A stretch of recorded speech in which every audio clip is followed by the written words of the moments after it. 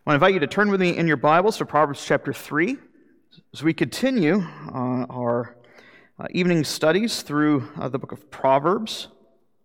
As a reminder, this is the king of Israel passing down instruction to his son, the Messiah. What does it look like to walk in the ways of God? And as he speaks to the heir of the throne, here we're given a window into what life looks like for the whole people of God to walk in God's ways. Perhaps contains the most well-known passage here in Proverbs, and I think one we should lend our ear to. Proverbs chapter 3, verses 5 to 10. Trust in the Lord with all your heart, and do not lean on your own understanding. In all your ways acknowledge him, and he will make straight your paths. Be not wise in your own eyes. Fear the Lord, and turn away from evil. It will be healing to your flesh and refreshment to your bones. Honor the Lord with your wealth, with the first fruits of all your produce. Then your barns will be filled with plenty, and your vats will be bursting with wine. This is God's word. Question that we have before us, I think a simple question we need to consider is that this. What is faith? It is a simple question, but if you remember our broader context that we've looked at over the past few weeks, here is what we might call the Kids' Catechism. If you recall, Proverbs 3 is Solomon instructing his son the very thing that Moses has been teaching through the book of Deuteronomy. You see, again, in those opening verses of this chapter, my son, do not forget my Torah. Verse 4, verse 3, write them on the tablet of your heart. Here is that imagery that Moses himself gave as he instructed the nation of Israel to train their kids up in hearing all that the Lord has commanded. And here we find a very simple, childlike explanation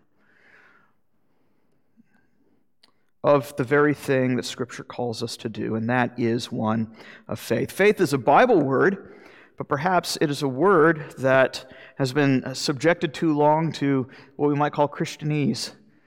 It's so easy for us to throw around certain terms and phrases and concepts and assume that everybody around us knows what it means, much less assuming that we know what it means. So I think tonight's a good refresher on the basics of the Christian faith. Simply put, faith means this: trust. It's trusting God. And that is what Solomon calls his son to do here in this passage. But we have to ask ourselves, what does it mean to trust God, and what does trusting God look like throughout the week? Our passage this evening, Solomon beckons us to trust our Heavenly Father with all our heart and in all our ways. And when he do so, he promises three things here: to guide us, to heal us, and to provide for us. We see that here in verses 5 and 6, 7, 8, and 9, and 10. Three promises attending three commands that center on trusting God. So we're going to consider these three promises this evening, that under guidance, again, in verses 5 and 6, healing, verses 7 and 8, and provision in verses 9 and 10. The first, again, as you see in this section, there's these alternating commands and promises that we've been working our way slowly through. And he begins here with yet another command and another promise. Trust in the Lord with all your heart. Do not lean on your own understanding. Acknowledge him in all your ways, and he, here's the promise, will make straight your paths. And what a world that we live in. A world that is dark and confusing. It is scary. It's very dangerous. Every day we are confronted with choices. Where should we go? What are we to do? And who are we to trust? We encounter trials full of twists, turns, and terrors. We have to ask, And we constantly do ask, who is it that we seek for counsel? Where do we turn to for direction? And whose counsel can we trust?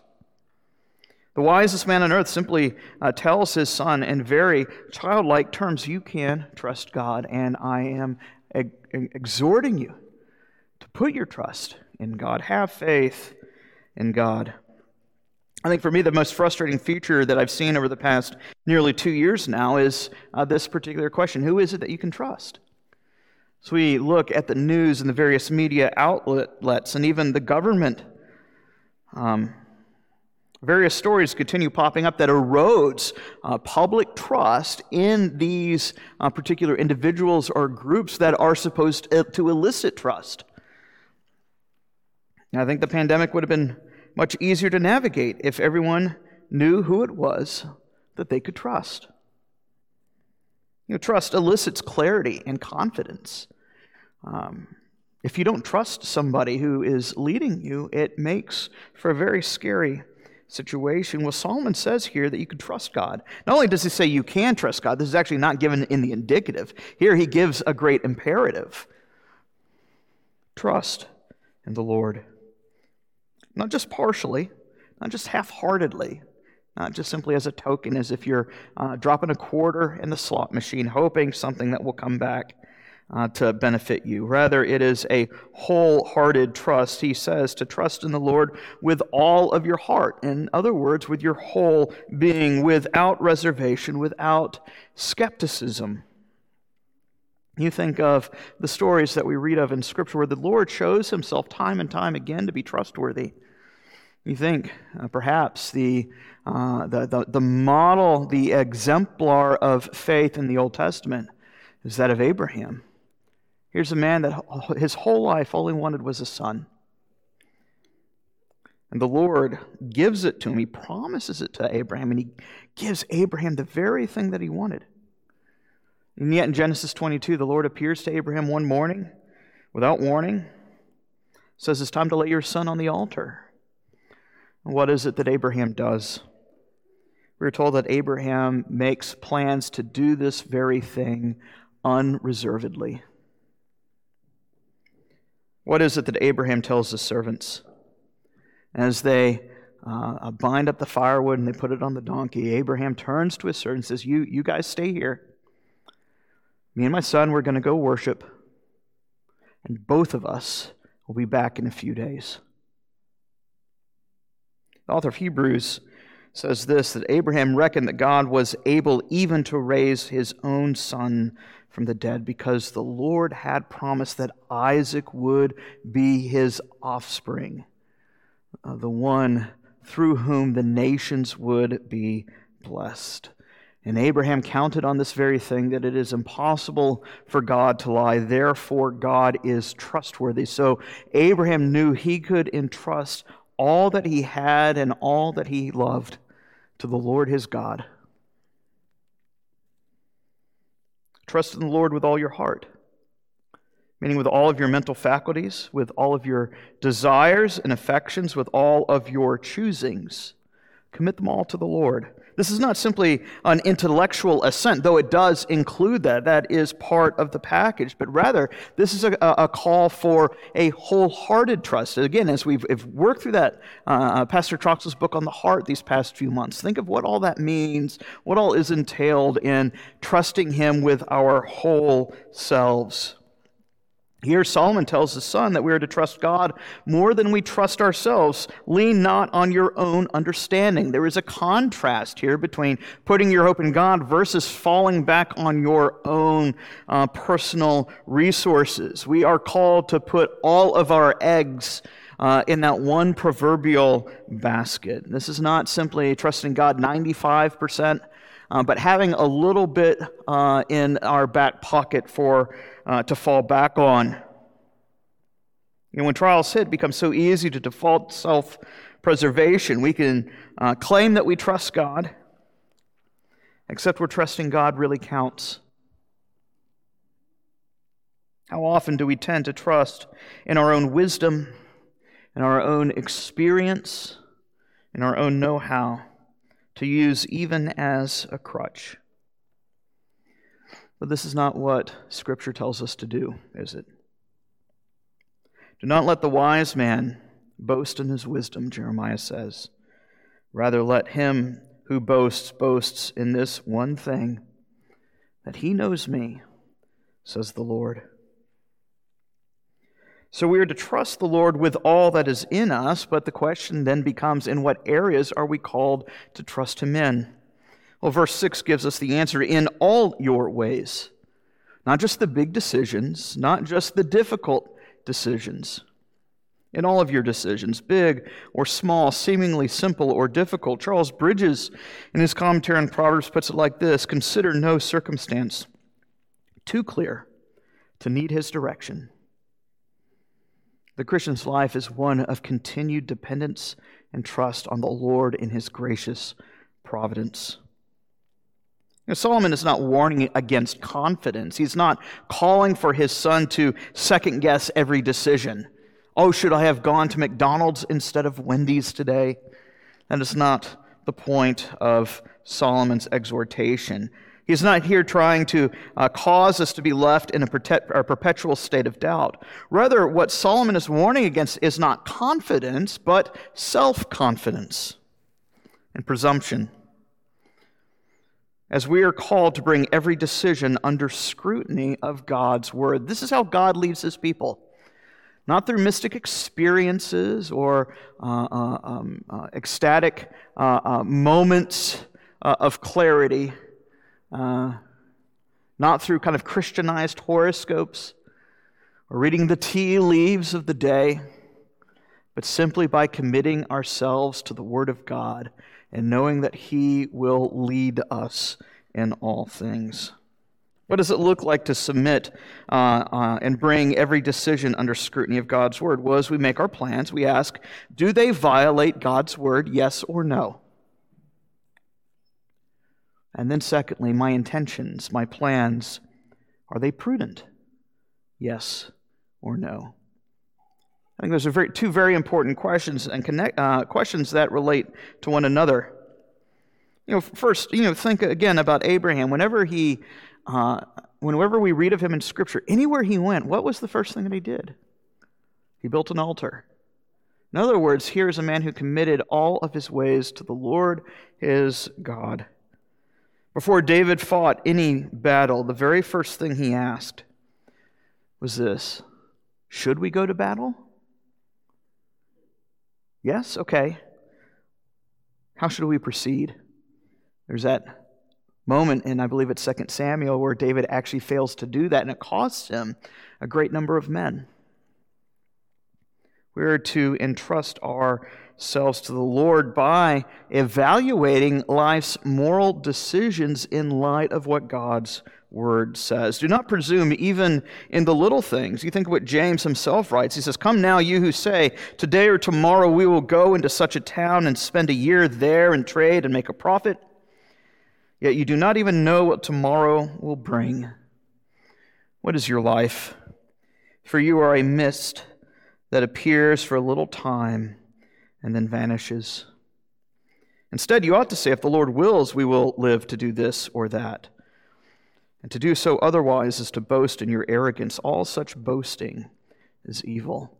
Notice there what's going on in the book of James. It's not a bad thing to try to, if you have your own business, to try to make money to provide for your family. But even our attitude in the things and plans that we have for our work should be done recognizing that all things are commended to the Lord for His providence. James is not encouraging us to have, to add some type of kind of lucky rabbit's foot type mantra to the beginning of any time we talk about our plans, but rather, what is our internal disposition? We should not presume on the very things that we will do tomorrow or the next week or the next year. I hope this doesn't happen. I might die in a car crash on the way home. And so what do we do? So, tomorrow, if the Lord wills it, I plan to fly to California for a minister's conference. But I am not the captain of my own fate. I should not presume to speak with such boasted arrogance that the things that I plan to do, in fact, will actually happen. In all of our ways, we are called to acknowledge the Lord. Quite literally, the text says, in all of your ways, know Him. Right? Solomon is not giving some type of kind of baptized formula for a Christian horoscope. Here we are not consulting a fortune teller. Solomon is not calling us to adhere to some type of mathematical formula where we just kind of utter a couple sentences and everything is going to be hunky-dory, or that we are simply to have a bare tip of the hat to acknowledge God's existence. As if the only thing Scripture is calling us to do is simply to say, well, if the Lord wills it, I'll be able to come back, next week. Or next month I'll be able to go out and do this. That's just a bare kind of tip of the hat towards our Creator. That is not what Solomon's getting at. He says, in all of your ways, know Him. This is the language of personal trust. Your Father cares for you, so consult Him. That is what Solomon is getting at. Here is a heavenly Father who is trustworthy and calls to you to consult Him in all of your decisions. The psalmist puts it like this: whoever is wise, let him attend to these things. Let him consider the steadfast love of the Lord. He will not fear evil tidings, for his heart is steadfast, trusting the Lord. The Lord will keep the steadfast mind in perfect peace because he trusts in you. So that when trials and afflictions surprise us and assail us, when we receive bad news unexpectedly, we will not be left as a ship tossed about at sea, for we have a firm anchor in which our hope is grounded. Charles Bridges again puts it like this: the Lord loves to be consulted. Therefore, take all thy difficulties to be resolved by Him. Be in the habit of going to Him in the first place, before self-will, before self-pleasing, before self-wisdom, before human friends, before convenience, and before expediency. When you do this, it does not matter how thick the fog is before you, your Father will lead you every step of the way. For the steps of the righteous are indeed ordered by the Lord. Doesn't say that we will know what is going to happen 2 steps in front of us, or perhaps even 1 step in front of us. All we are promised is that the Lord, as our good and faithful shepherd, will guide us every step of the way as we entrust ourselves to Him. So how is it that we entrust ourselves to the Lord? It is by subjecting your plans to God's revealed word and entrusting the result to your heavenly Father who does all things well. You see that here in verses 7 and 8, where it leads to our second command and promise. Do not be wise in your own eyes. Fear the Lord. Turn from evil. It will, here's the promise, be healing to your flesh and refreshment to your bones. And sometimes we think we know it all. And then even when we don't think that we know it all, we still think that we know more than we really do. I think all of us have a boasted overconfidence in how much we know. Who is it that we are to trust? Well, verse 7 says, there's certainly one person you are not to trust, and that is yourself. Do not be wise in your own eyes. The heart is deceitful above all things. It is desperately sick. Who can know his very own heart? So we've already been told by Solomon, wisdom's starting point is not in your own ingenuity, your own academic achievements or accomplishments or publications. The starting point for wisdom is found in fearing God. So we ask, how do we fear God? Well, Solomon, again, in very simple terms, tells us fearing God looks like this: by turning from evil and heeding God's commandments. See, there's a very intimate connection between fearing God and fearing sin. If you fear God, you will fear to sin. You think of Joseph in the book of Genesis, where he's being seduced by the most powerful woman in the kingdom, apparently a very beautiful lady, and she wants him, and he says, how in the world would I ever sin against my Lord? He knows what to do because he fears the Lord. It is in sin's very nature to justify its own actions. And we can justify anything that we do given enough time. The fallen mind is good at one thing. It is really good at deceiving everyone around them, including deceiving oneself. So who is it that we are to trust? Not yourself. Do not be wise in your own eyes. Rather, trust in the Lord. Without God's word, we are left scrambling in the dark. Solomon is then not calling for thoughtlessness.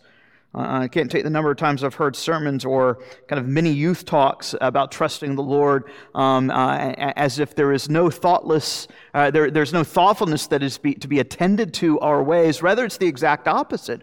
We're called to consider our ways in light of the light of God's word. As we order our thoughts and think God's thoughts after Him according to the light that He has given us in Scripture.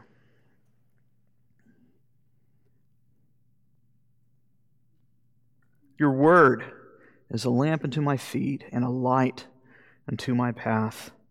We begin by asking, as we evaluate our moral decisions and all of our decisions in life, by placing that decision and subjecting it to the scrutiny of the moral law of God. That's the first thing that we do. We consider what we're about to do and we go, is what I'm doing right? Pray that the Spirit would use His word to convict you of sin and to instruct you in righteous living.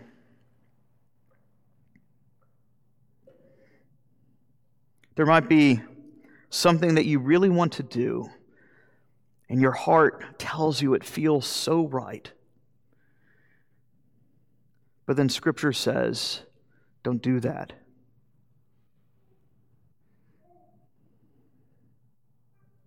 I remember dating a girl a number of years ago who we got along great. But over the course of the next few months, started to realize I don't think she professes faith in Christ. What is the option? Well, Scripture says, do not be unequally yoked with unbelievers. Deep down, what do you have in common with one another? And you keep looking, go, well, we laugh at all the same jokes, we enjoy all the same movies. Why can't I just do this one thing? And yet Scripture gives a very clear counsel on the very things that we are to do. As we'll see in chapters 5, 6, and 7, in that particular matter, wisdom cries out quite loudly. Might not be the path that you want to go, but God's word gives clarity in where you are to set your heart, not only your actions, but also your desires, the very things that you're to love. You're to love the things that the Lord commands you to do. Even if it breaks your heart in the process, it is for your good. So the first question as we evaluate our moral decisions, is this right? But then the second question we can ask is it prudent? Right? It might not be immoral to buy that new house that you want, but is it wise? Seek the Lord's guidance in prayer, and then begin to ask very simple, wise-like questions. Can I afford it? You're signing up for an intramural sport on the weekends to relax is not bad, but you have to ask yourself, what happens if I'm called to compete during a church service on the Lord's Day? Which is more important? What if the path is unclear? What if, for instance, your boss tells you to fudge the accounting book, and you know that it's illegal, but if you don't do it, you will lose your job, or at the very least, any promise of a job promotion in this company? What do you do? We remind ourselves of what our Savior has told us, do not fear the one who can cast your body into the grave, but fear him who can cast you, body and soul, into hell. You see what I mean? These are very simple things, but it takes a lot of time and a lot of honest evaluation with yourself. Am I willing to trust the Lord with my whole heart, even if there are parts of my heart that do not want to go in that direction? Again, think about Abraham with his own son. He was able to trust the Lord in all things, knowing that the Lord cannot lie, and he does all things well. Ask these simple questions in communion with God. Seek his direction in the Word and in prayer. Of course, that means you must know Scripture, and it enjoins you to consider him, to know him in all that you do. God has no desire to be an absentee landlord, but rather a loving Father who gives wisdom freely. The Bible is sufficient to give us wisdom for all that is needed for life and for godliness. Solomon says here to turn from evil. Again, he's eliciting yet another Bible term. What's that word? That word, to turn from evil, to turn from sin, is this. It is repentance. Here, what we see is a simple kid's catechism on faith and repentance. Martin Luther once said, you never outgrow your catechism. And Proverbs, I think, is giving us, in very simple terms, what it means to trust the Lord, to put our faith in him, and to turn from sin, to amend our ways, to reorder our life according to God's wisdom rather than our own heart's desires. God's wisdom, which is found in God's word. You do this, and here's the promise, you will find wholeness. Wholeness here speaks more of simple physical health. We could, of course, remind ourselves of the great hope of the resurrection of the body on the last day, where death itself will be slain. But here, I think it's bringing into view other features. You notice this language of health being to your bones and to your body. It's eliciting that same language that David himself gives in Psalm chapter 32 when he refused to heed God's wisdom. David says, when I hid my ways from God, my bones wasted away.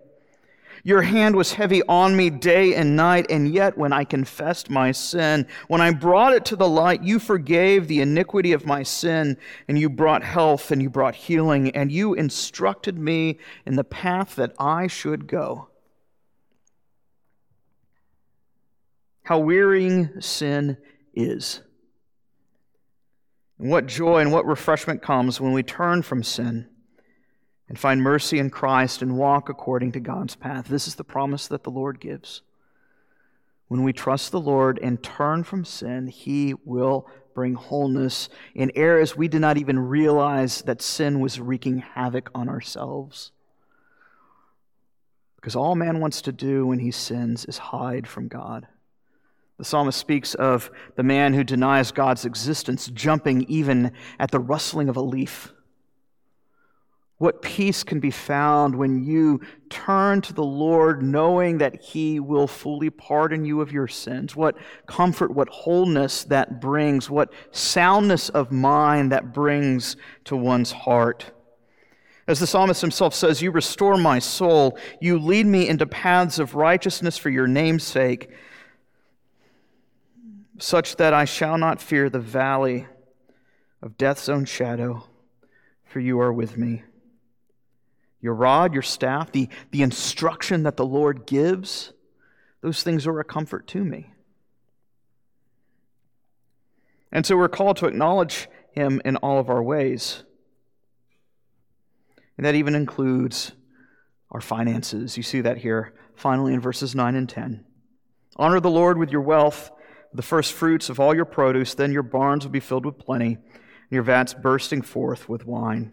See, verses 9 and 10 shows that we are not simply to trust God in spiritual matters, but we are to trust him in the quote-unquote material things as well. In all your ways, acknowledge him. Verses 9 and 10 remind us and gives but one example of one of those all of those ways in which we are to acknowledge him. Not just in the eternal things, but also in those temporal concerns and matters. It is certainly odd, isn't it? And I'm speaking from experience, even now, how we claim to trust God for our souls when we do not even trust him with our finances. even though he is the very one who has provided us with all things. Yet Solomon says that to trust God with all our heart means to trust him in all of our ways.